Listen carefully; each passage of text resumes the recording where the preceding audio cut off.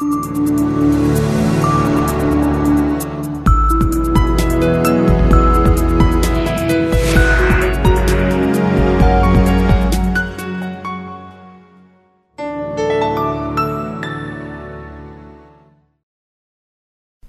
Mark Harrison, Director of Publications at CFA Institute, and I'm joined today by Dr. Anil Garber, who is Chaired Professor of Risk Management at INSEAD. He's also the co-author of Dance with Chance, Making Luck Work for You, and is the author of numerous articles and papers. So welcome, Dr. Garber. Thank you. Let's begin with some definitions and boundaries of the science of decision making. How has it developed? How has it interacted, particularly with investment? Okay. Now, when we think of decision making, there have been traditionally two main approaches. One, what we call the normative approach, which is more about how should people make decisions. This has drawn mainly from traditions in economics, statistics, mathematics. These are all the rational models, and these have been developed very extensively and very well.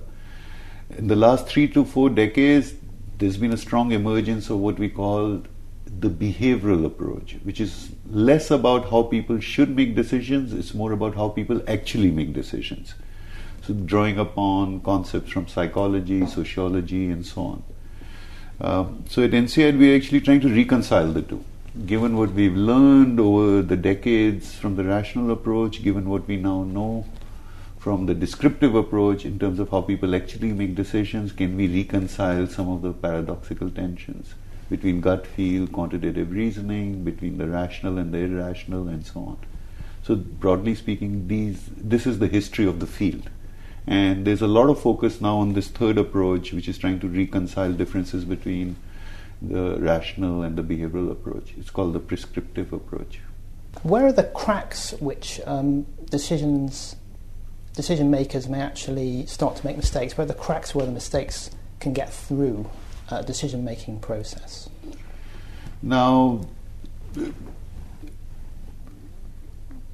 so over the last 3 to 4 decades, the social sciences has highlighted a number of biases that we are susceptible to while making decisions and judgments, especially under risk and uncertainty.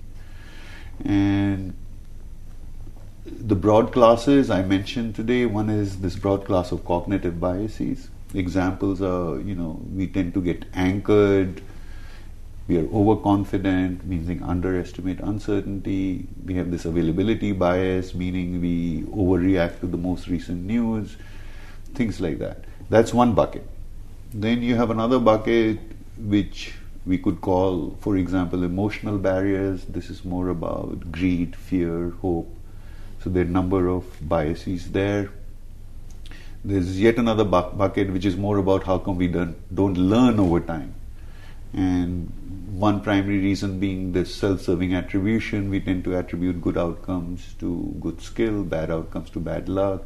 So there's a long list of these cracks, and there's a lot of good work going on in terms of what one can do to avoid these or to minimize these. Most investors will have heard about Daniel Kahneman and the various behavioural theories. So why do investment practitioners find it just so difficult to implement his theories in their investment practice? So that's strongly related to the third bucket that I just talked about. It's our inability to learn from experience. Like I said, we do a lot of self-serving attributions. This applies very strongly to the investment community or to the finance industry. Combined with this notion in human beings that this time it is different. This time I know what is going on. Okay, I messed up last time, but this time I know exactly what's going on. That's one of the main big hurdles. And so we have to keep in mind that you can make a good decision, encounter a bad outcome, and vice versa. So have to make a distinction between a decision and an outcome. And so focus also more on the process and not just on the outcome. What can go right and what can go wrong for a typical committee of multiple decision makers, such as an investment committee of a pension fund or an endowment, a foundation? Oh, that's a good question. There's a lot of work also being done in this area of individual judgment versus group judgment.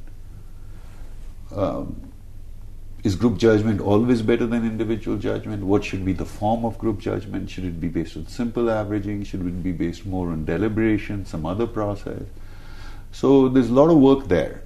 And if you push me to the wall and ask me, what is the most important thing for a group judgment to work well? And if I had to answer in one word, I would say independence. Meaning there should be independence of opinion. And without independence, group judgment is not going to work well. And there's a lot of work in this area, and we know quite a bit in terms of, what works well when, what should be the form of group judgment, how can a group really create value and do better than the best individual in the group, when is it likely to fall into this trap of groupthink and not do well.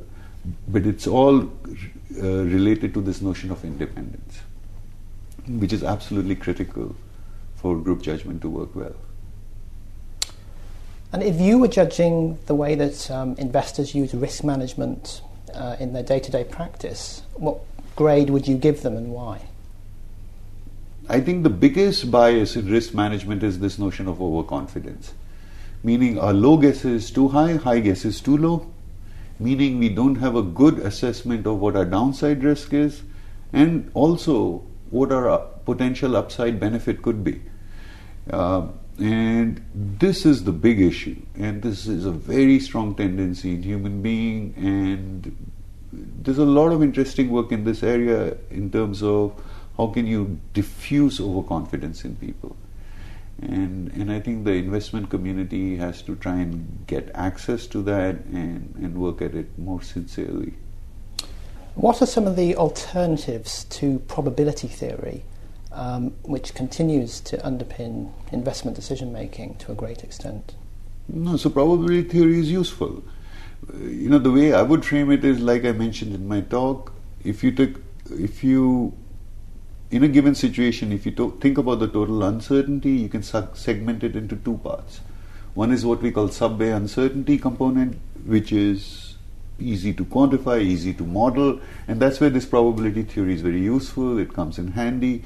It helps you to systematically evaluate sub-A uncertainty. The other component is what we call coconut uncertainty, which is difficult, if not impossible, to model. So whatever you get from these models, for example, by using probability theory, you have to augment that uncertainty further, but by overlaying it with some subjective judgments. And of course that has to be done carefully and properly without falling into any of the cognitive biases. So the point is, it's not so much about probability theory versus psychology, math versus psychology and so on. It's about getting the best out of all, combining it and making sense of a given situation. Finally, is the effort to quantify and to model investment risk, or in fact any other risks, ill-conceived? Ill-conceived? So, of course, we have to make that effort. We have to try and model and quantify what we can, keeping in mind that not all things can be modeled and quantified. So I come back to my same point again, that whatever you get out of models, whatever you get out of theories, it will convey a certain level of uncertainty. In real life, almost surely the true uncertainty is much more than that. So you would have to get the output from these models and augment that uncertainty further. Well, thank you, Professor Garber, for talking to us today in Dubai. Thank you very much. And thank you, the viewers, for joining us in this episode of CFA Institute's Take 15 series.